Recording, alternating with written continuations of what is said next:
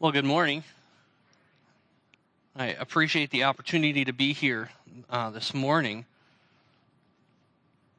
We're going to be preaching out of a text in 2 Timothy chapter 4 this morning. If you want to turn there, if you're using one of the Bibles that's been provided, that's page number 996. So you can make your way there while I tell some stories about Mark. So Mark said we went way back, but he didn't go all the way back to when we first met. So Trish and I started dating our freshman year of college down at Bob Jones. It's the spring of 2000, and she told me that her family was coming. Her parents were Christian school teachers, and their school was participating in a national competition that the college was having. And several buses pulled on campus because it was a fairly large school. And I first met Mark when he poked his head out a window and said hi. And I said hi to him, and we were all nervous. I was more nervous about meeting her parents than I was about meeting Mark, I got to be honest. And didn't really give much of a thought because I was scheduled to meet her parents later on that week. And so when you've got a schedule to meet the parents, it's more nerve-wracking. And I was either coming from supper or going to supper. I can't remember which one. There's an art gallery on campus at Bob Jones, and my mind was not on anything around me, and all of a sudden I found myself lifted up off the ground. And I'm looking over my shoulder, trying to figure out who in the world has picked me up, and I just see this little blonde head. Now, you might not know, but he has blonde hair, or had blonde hair, and I just see this mess of blonde hair of somebody picking me up, and I'm running through all of my friends who is blonde and shorter than me, and I couldn't figure out who in the world it was until finally he put me down, and I turned around and I saw it was him. I'm like, oh, hey, Mark. And apparently this was his effort to I don't know, intimidate me, like put me in my place in the family, I don't know, but it was pretty impressive because what did you wrestle when you were in high school? 125, and I wasn't 125 pounds. I was more than 125 pounds. So I don't know that it necessarily scared me, but that was the beginning of our relationship. And I've actually known Amber, his wife, and family much longer than that. We actually went to church growing up. So little church of like 70 people in north central Wisconsin, and Mark called Tricia and was telling her about this girl he met at Maranatha, Miss Molly, and we figured her name was Molly, M-O-L-L-Y, and then Trish's mom starts talking about Amber that Mark's dating. We're like, well, what happened to Molly? So then we figured out who it was, and it's like, well, we've known them. Well, I've known them for longer, and Trish has actually known Amber for longer than Mark then, because she had met Amber while we were dating, and so it's good to have. And in fact, George was one of my youth group teachers when I was growing up, so it's good to see George and Barb here as well. So we're excited for the opportunity to be here. Like Mark said, I pastor church about 2 hours away, just over the border in Stevenson, Michigan, the great metropolis of Stevenson. You've probably heard of it. There's the largest dairy farm in the UP is in our neighborhood.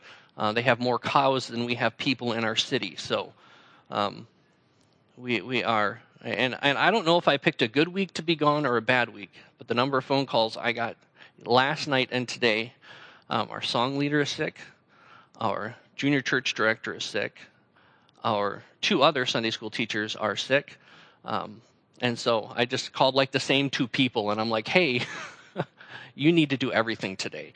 So we might stay just a little bit longer while we make sure all the sickness is gone from us. So there are certain texts, though, that just seem to go with certain events, and I mean, we just got done with the Christmas season, and the Advent, seems to work well with Luke 2, right? That just seems to be the text that everyone goes to. There's so much that you can preach from when you look at Luke 2. You can look at all the different people that are involved, people that aren't mentioned in any other aspect of the Christmas stories.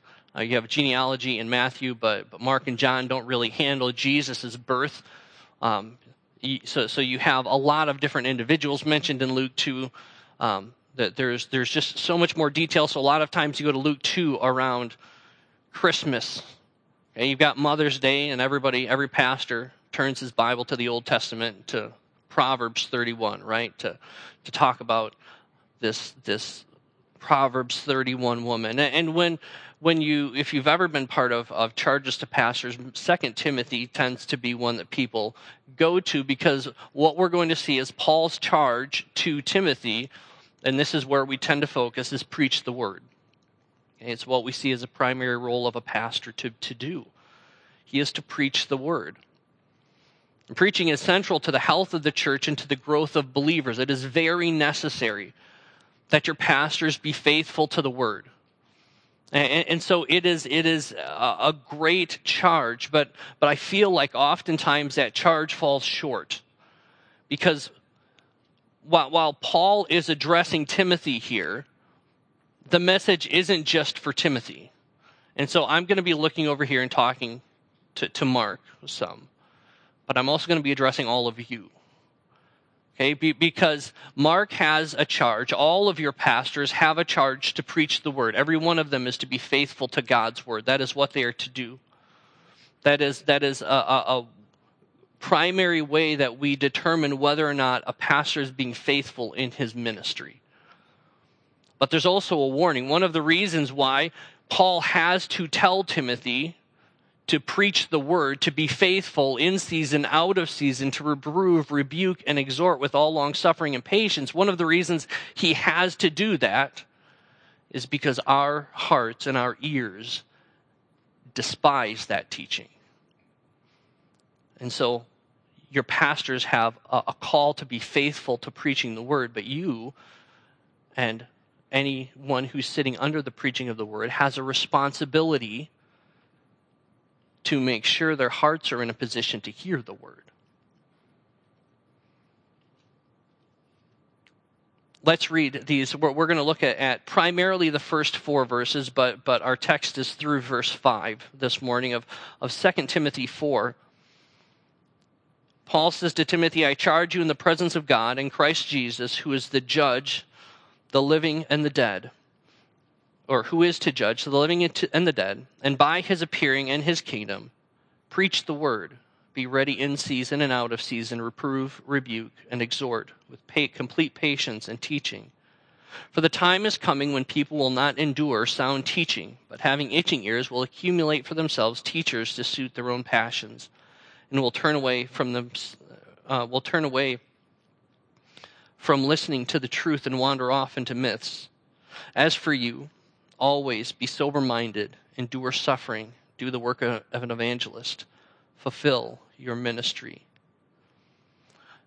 Well, what I've titled the message this morning is the church's charge, and I've kind of given you the reason why I've described it as the church's charge, because it's not just Mark's responsibility or one of your other pastor's responsibility that is listed in here. The entire church has a charge in this passage. So we're going to see, first of all, the authority behind the charge. Then we're going to see the content of the charge, and then we're going to end with the enemy of the charge. So let's go to the Lord this morning. Dear Lord, we thank you for this day. We thank you for the opportunity we have to look into your word. God, I thank you for this church. I thank you for what it has already meant to Mark and Amber and their family. I pray that as the ministry goes on here, that Mark's ministry would be faithful, that the ministry within this community, that the city of Rhinelander would see that this church loves you, and that this church loves the community around them, and that many would be reached as a result. And I pray that you would bless me as I proclaim your word this morning. May I be faithful to it. In your name we pray. Amen.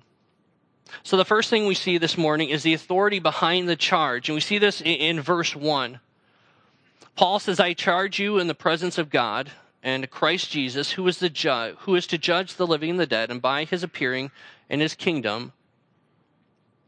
So we see, first of all, that this is a solemn charge that an experienced, battle-scarred warrior is giving to a young lieutenant in the faith.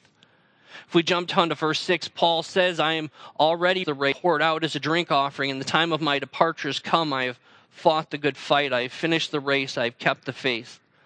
Henceforth there is laid up for me a crown of righteousness, which the Lord, the righteous judge, will award me on that day, and not me also, but all who have loved his appearing. Paul is giving this charge to Timothy because he's looking at the end of his ministry, and he sees that it is very near to him.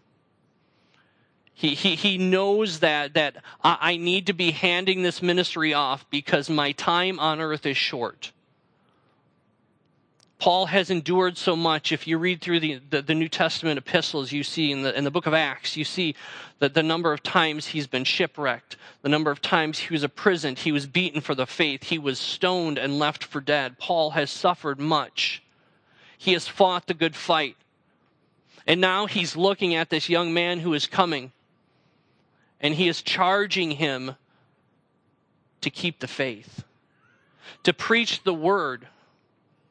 Now, this has to be a nerve-wracking thing for Timothy, or for Paul. For though he is the father of Timothy in the faith, though he has encouraged him and educated him and discipled him, Paul's ministry is also full of those people that he's done those same things with and they've turned away. I mean, earlier on in the book of 2 Timothy, he references two men who have turned away from the faith. So Paul is handing over this ministry to Timothy, and he says, I'm confident that I'm going to see, when I see Christ, when he judges me, he is going to judge me as righteous and faithful. Now, this wasn't arrogance on Paul's part. He was simply had looked at his life and was convinced that he had done what God had desired for him to do. And he had a great desire that Timothy would do the same thing. Paul grounds his charge to Timothy in four realities. The first two are the God the Father and Christ Jesus the Son he mentioned. So he says, I charge you. And then he brings the authority of the charge is under God the Father and Jesus Christ the Son. He's calling Timothy into the majestic presence of the Father and reminding him of the role that Christ fills as judge. Now, this isn't, when we tend to hear judge, we tend to think of somebody who is being convicted of they're guilty of something. But that's not how God is going to judge all of us. Those of us who know him, those of us whose names are found written in the Lamb's Book of Life, he is going to judge us. And the judgment that we are going to endure isn't going to be for the sins that we have committed, because those have been covered by the blood of the Lamb. Right? When we stand before God, I remember, growing up, having this mentality that we're going to stand before God and our whole life is going to be put on a screen in front of us. And while everybody watches, we're going to relive all of the horrible decisions that we've made throughout our life. Okay, well, that's not going to happen. If you have that mindset, it is not going to happen. Because all of those sins have been covered by the blood of Christ. Right? When I stand righteously condemned, the Bible says that Satan stands, he is accuser of the brethren. When he stands before God and he accuses me, Jesus doesn't say, no, he never did those things. Because I have. Satan doesn't have to make up lies about what I've done. He can righteously accuse me of my sin. But Jesus points at me and says, no, he's covered by the blood. He's one of mine. He has my righteousness. So when Paul talks about being judged here, one of the things he's talking about, yes, there are those, if you don't know Christ, you are going to stand before the Father and you are going to be judged, found guilty of your sin, and be damned to everlasting hell. But if you are in Christ, your works are going to be judged, and that is going to be the basis of your reward in heaven. Paul says, I'm confident that when I stand before God, I'm going to be judged and found righteous. And so he's calling Timothy, as God the Father is going to judge you, as Christ is, under the authority of God and under the judgment of Christ, be faithful as you preach the word. Because, Mark, at the end of the day, you know how fickle people are. Right? The number of pastors throughout history, famous pastors like Jonathan Edwards, who were kicked out of their church because they preached the gospel. We don't count on the judgment of men. There might come a day, Paul warns here to Timothy, there might come a day when people aren't going to want to hear the sound doctrine, and you might be expelled from ministry because you have been faithful to the word, and that is because you're worried about being faithful to Christ under the authority of God and not being faithful to everybody else in here. He has these four realities of God the Father and Christ the Son, and then he speaks of Christ's return and Christ's kingdom.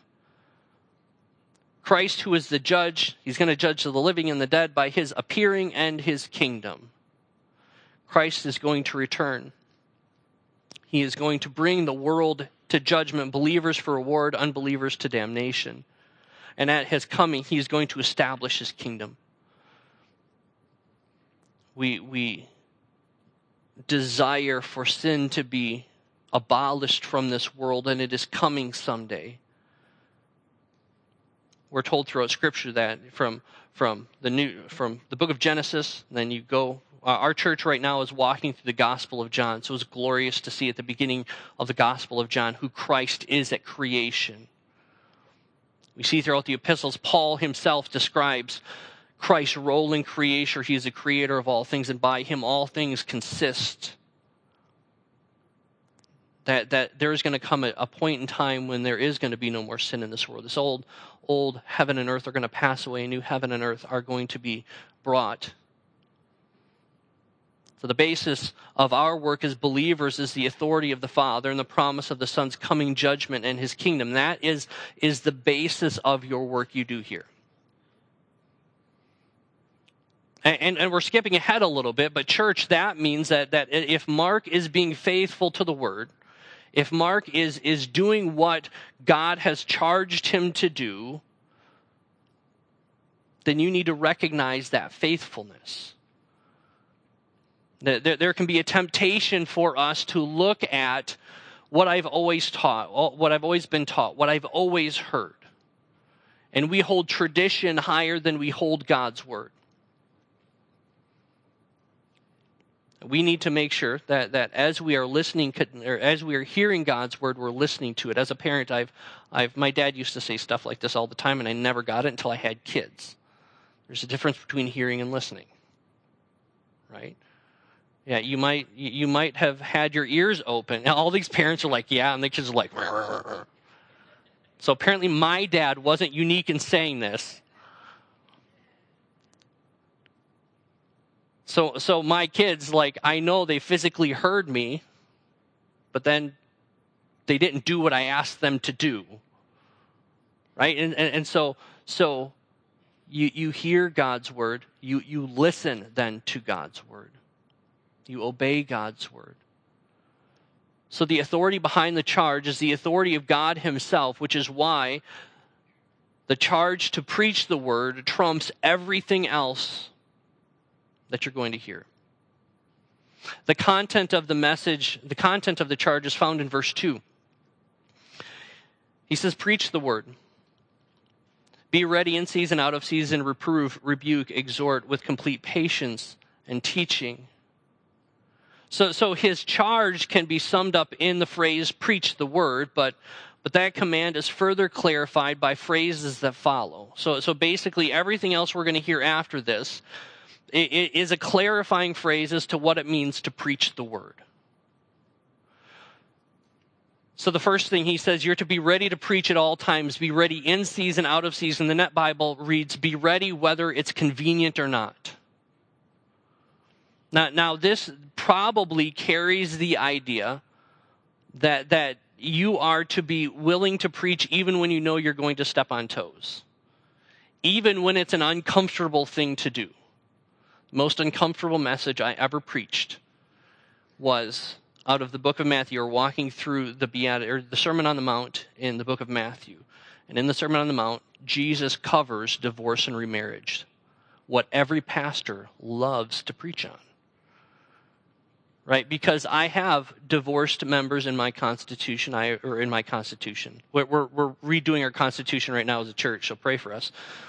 But I've got that on my mind right now. No, we have divorced and remarried people in my congregation. So on one hand, I want to be faithful to what the word says, but on the other hand, I don't want to come across as being harsh and unloving to them.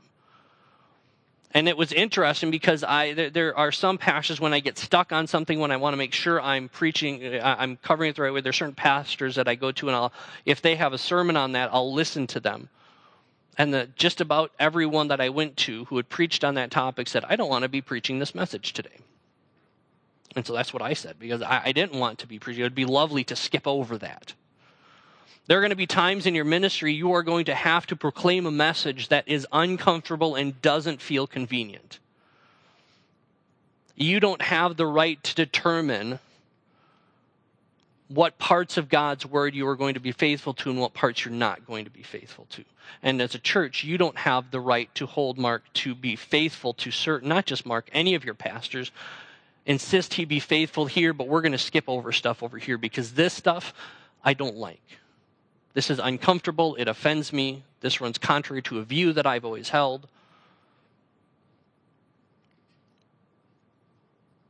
Paul is probably commanding Timothy here to proclaim the truth regardless of whether his hearers had a willingness to listen. He then calls him to reprove, which is also translated correct. To correct somebody. No minister of the word can shirk this responsibility. It is one of the most difficult things I think as a pastor we have to do. Is I think that if as a pastor you like conflict, you're disqualified from ministry. I don't think you should enjoy conflict, but as a pastor it's part of our responsibility. And when we see people in sin, we have to go to them. We have to call them out. I think every believer should, but a pastor is to exemplify that. Christian discipline in our modern age is so generally lax that the moral status of our churches is greatly weakened because we don't like conflict. We want to live and let live. We want to agree to disagree, which some of that stuff we can do. You know, I grew up in north central Wisconsin, so it is by law I have to be a Packer fan. Like it's just, in order to get my birth certificate, I had to stamp that right on there. Okay. Well, I have spent time in ministry in central Illinois. Yeah. That was my mission field. I have spent time in seminary in the greater Detroit area in Allen Park, where the Lions have their training facility. Okay, so that was something where, am I going to let what sports team I root for affect the way I minister with somebody? Of course not. I mean, I was a youth pastor in Illinois, so you want to hear kids get on your case about what sports team you cheer for. I think one time in the 3 years we were there, Green Bay lost to the Bears, and boy, I didn't hear the end of it, but the other 5 times that they destroyed them, everybody's crickets. And so I wanted to get on like every time. Like they were like, hey, I noticed you're not posting anything right now. You're not tagging me in any posts here. But I didn't want to let it ruin my ministry that I had with people. So some things we can agree to disagree on. Okay, faithfulness to God's word is not one of those things that we can agree to disagree on. So we have to be faithful to God's word. We have to be, the idea of reproving people, you take God's word into their life and you correct them, is part of preaching the word. So as somebody is standing up here and proclaiming the message of the gospel, I've actually had somebody come to me and confront me and said, you were preaching at me. I had no idea you were struggling with this. You know what you do have in your life is the Holy Spirit. And he must have been using that text and poking you with it. Okay, so don't give your pastors too much credit. That they think, hey, he knows exactly what's going on in my life and he's attacking me with this message. He's focusing this message on me. I don't think that's the case. If a pastor is being faithful to the word, he is preaching the word, and the Spirit is using that word to correct you. He also has this call to rebuke. Now, this is closely related to reprove, but it's a stronger connotation, and it carries the idea of censuring somebody. So there might come a time when you have to go to somebody with stronger than just a correction. Maybe you've corrected them, but now they have continued in their sin, and so a rebuke is necessary. Why do you do this? Well, your heart behind it is to be, I love you. You've proclaimed Christ in your life. And my desire is for you to follow him. What you're doing right now is antithetical to following Christ. The book of Hebrews speaks a lot about the Lord's discipline in the lives of believers, and I don't want you to face that discipline. I want you to repent. Once again, Rebuking is harder even, I think, than reproving. But it is necessary. And that's all part of preaching God's word. And then he says to exhort or encourage. So we're to lift our people up as they go about living out the gospel. It can be easy to focus on 2 and 3, and then ignore 4, or just do 4 and ignore 2 and 3. So we can either spend all of our time as pastors getting up in the pulpit and rebuking and correcting, and then we don't do any encouraging. Or we spend all of our time encouraging. Those are it seems to be the biggest churches in the United States focus just on the encouraging. You're great. You're fine. Jesus loves you. And they don't do anything about the rebuking or reproving. And a healthy ministry has all of those. So it's necessary for encouragement. The end of verse 2 gives us the manner and the method that you have to do to adopt this in your ministry. First is with patience. Paul loves to use this term, and most often he uses it when he's speaking of the forbearance of God towards us as unbelievers. So we could read it this way, that while Paul is calling Timothy to pastor his people with patience, pastor them with the same patience you desire God to show you. Because if we are honest with ourselves, we need God's patience on a daily basis. We don't want God to rebuke and reprove us harshly. We want him to show patience towards us. So we are to be patient towards those to whom we are preaching. And also, so we're to do with patience and teaching or careful instruction, because rebuke without instruction leaves the root cause of the error untouched.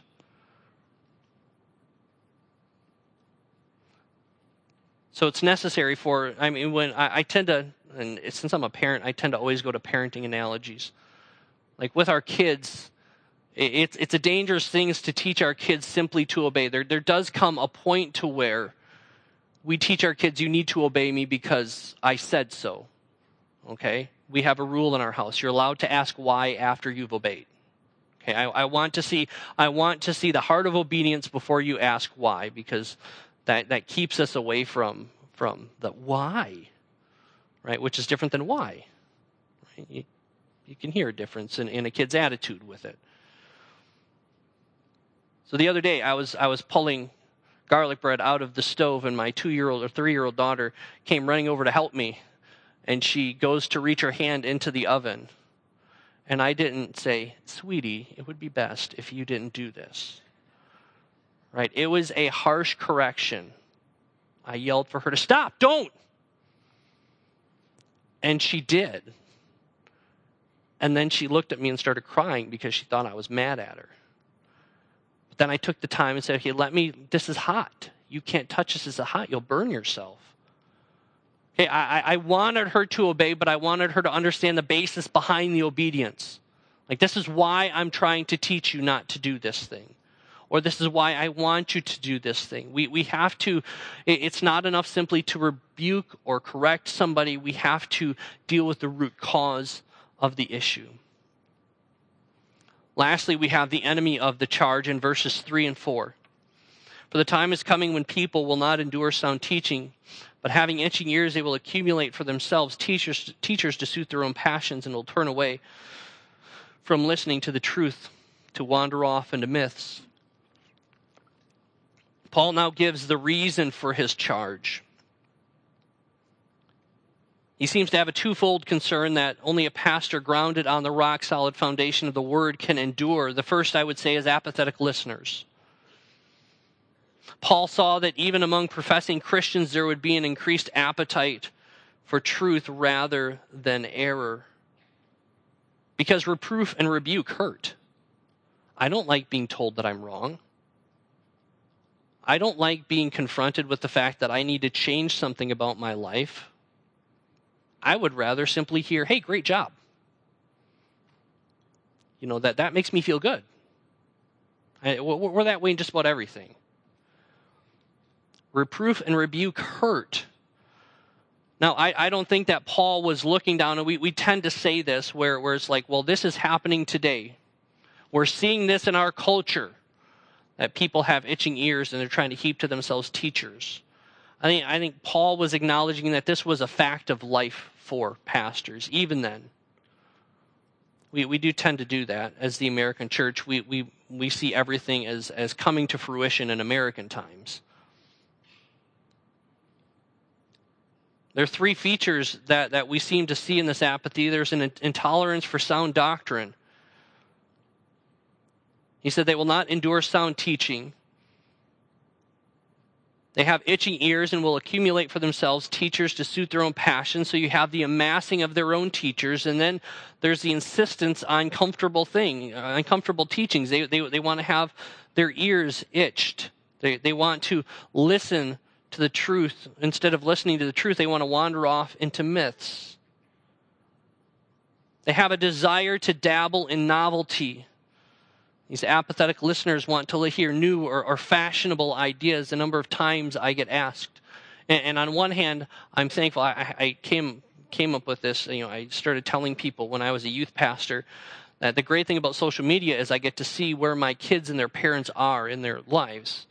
The bad thing about social media is I get to see where the parents and my kids are in their lives. And the number of things that I get sent from people, it's like, hey, this sounds really cool. I've never heard this before. What do you think of this? One of the things that we were taught in seminary is if you came up with a new idea, a new theological idea, it's probably an old heresy, right, Mark? People want their ears teased but not tried with harmless mumbling of pseudo-scholarship. These teachers toy with the minds of their hearers, but leave the intellect uninformed or the conscience unchallenged and the will set in a direction opposed to God, because it is hard to correct and reprove somebody in teaching and preaching. But that is the responsibility of your teacher. That's when a pastor stands here in the pulpit, when you meet with them in their office, their responsibility is to open the word to you and to faithfully tell you, whether it feels good to you or not, the truth behind your problem.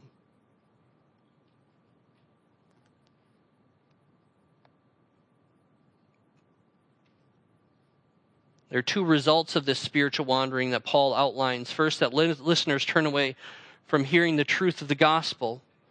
Paul had already illustrated this. I referenced these two guys. If you look back in chapter 2, in verses 18 and 19. Well, let's start in verse 16. It says, "But avoid irreverent babble, for they will lead people into more and more ungodliness." Which that irreverent babble seems to match up well with the myths that these people will have the desire for. Their talk will spread like gangrene, which is why you stay away from it. It's dangerous. Among them are Hymenaeus and Philetus, who have swerved from the truth, saying that the resurrection has already happened. They are upsetting some in the faith. But God's firm foundation stands, bearing this seal: the Lord knows those who are his, and let everyone who names the name of the Lord depart from iniquity. So Paul understands, and he says, look, there are those who are going to come up with these ideas that are going to feel good, that are going to, that they might even be able to grab a verse and say, hey, this verse proves what I'm trying to say. And it can lead people off into falsehood. So these listeners turn away from hearing the truth of the gospel. The listeners would also turn to myths and wander off, which is that this term wander off is a strong term. It is used medically to describe wrenching a limb out of joint, something that is not supposed to happen but happens, and is immensely painful in its happening. These myths are religious errors that flood the minds of those who turn from the truth. Now, it can be tempting. I think for the most part, when we do tend to wander off into these myths, it is for the very reason that either we haven't had somebody preaching the word to us, or it's because we have not desired to hear the word that is being preached to us. If you as a church want to know, how can I be faithful to this church? How can I faithfully listen to my pastors? You can be faithful to this word. Right? This is what I tell our church all the time is God has given us prayer so that we can talk to him. And he's given us his word so he can speak to us. Right? This is how he expresses himself to us, which is why it is necessary for the spiritual leader in your life to be grounded in this book and nothing else. I mean, if Mark ever gets up and he's like, I'm going to do a series, have an opportunity to preach a series, and I found this really great book at the bookstore, and so I'm going to give you like 12 principles for leadership from this guy, you know. Say, hey, Mark, we'd prefer for you to preach the word. Like we don't want to hear what this guy says. We want to hear what God's word says. Right? Because that's what he is called to do. That's what every pastor is called to preach the word. Paul presents this charge for Christian ministry, and he recognizes the pastor's accountability to God. That should provide the incentive to obey and then endure in faithfulness in your ministry. Because like I referenced earlier, Mark, there might be times when those around either at this church or if God in his sovereignty calls you somewhere else, that those people don't desire for you to preach the word. You remain faithful to the word. Because these people aren't your authority in the end. Right? God is the one to whom you are going to answer for your faithfulness. But it's not merely a charge for the pastors. So believers here, members of Pine Grove Community Church, you must not. You cannot allow indifference and apathy to mute the proclamation of the gospel. I'm not saying you can never ask questions.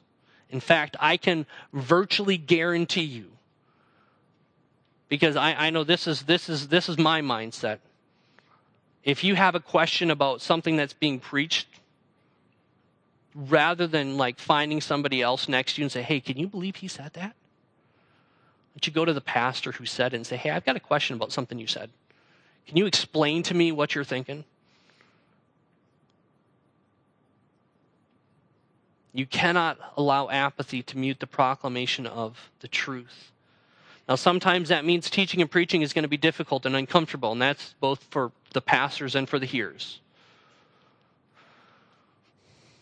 Reproof and rebuke can be uncomfortable, but that same reproof and rebuke must be wrapped in loving encouragement. And in doing so, you will be faithfully ministering the word as God has called you to. So then you'll fulfill what verse 5 says. That as you're doing this, you would always be sober-minded, enduring suffering, doing the work of evangelists, fulfilling your ministry, if you're preaching the word. Let's go to the Lord in prayer. Dear Lord, we thank you for your word. We thank you for this church and for the opportunity that you've given the believers here to gather together, to encourage one another, to use the gifts that you have given them. Thank you for the opportunity you've given Mark to minister here. I pray that you would use his gifts mightily. I pray that both he and the other pastors would be faithful to the word. They'd be faithful to this charge that Paul gives Timothy. And I pray that the church would be faithful in hearing the word, that they would not be apathetic as they hear your word. That the word would carve away the gangrene that might be present. And painful though it would be, they would come back healthier. That joints that are put out of place would be reset. And that through the preaching of the word, this church would remain healthy and faithful to you. And that a community, and then the state, and then the country, and the world would be reached as a result. In your name we pray. Amen. Now to him who is able to keep you from stumbling and to present you blameless before the presence of his glory with great joy, to the only God, our Savior, through Jesus Christ our Lord, be glory, majesty, dominion, and authority before all time, both now and forevermore. Amen.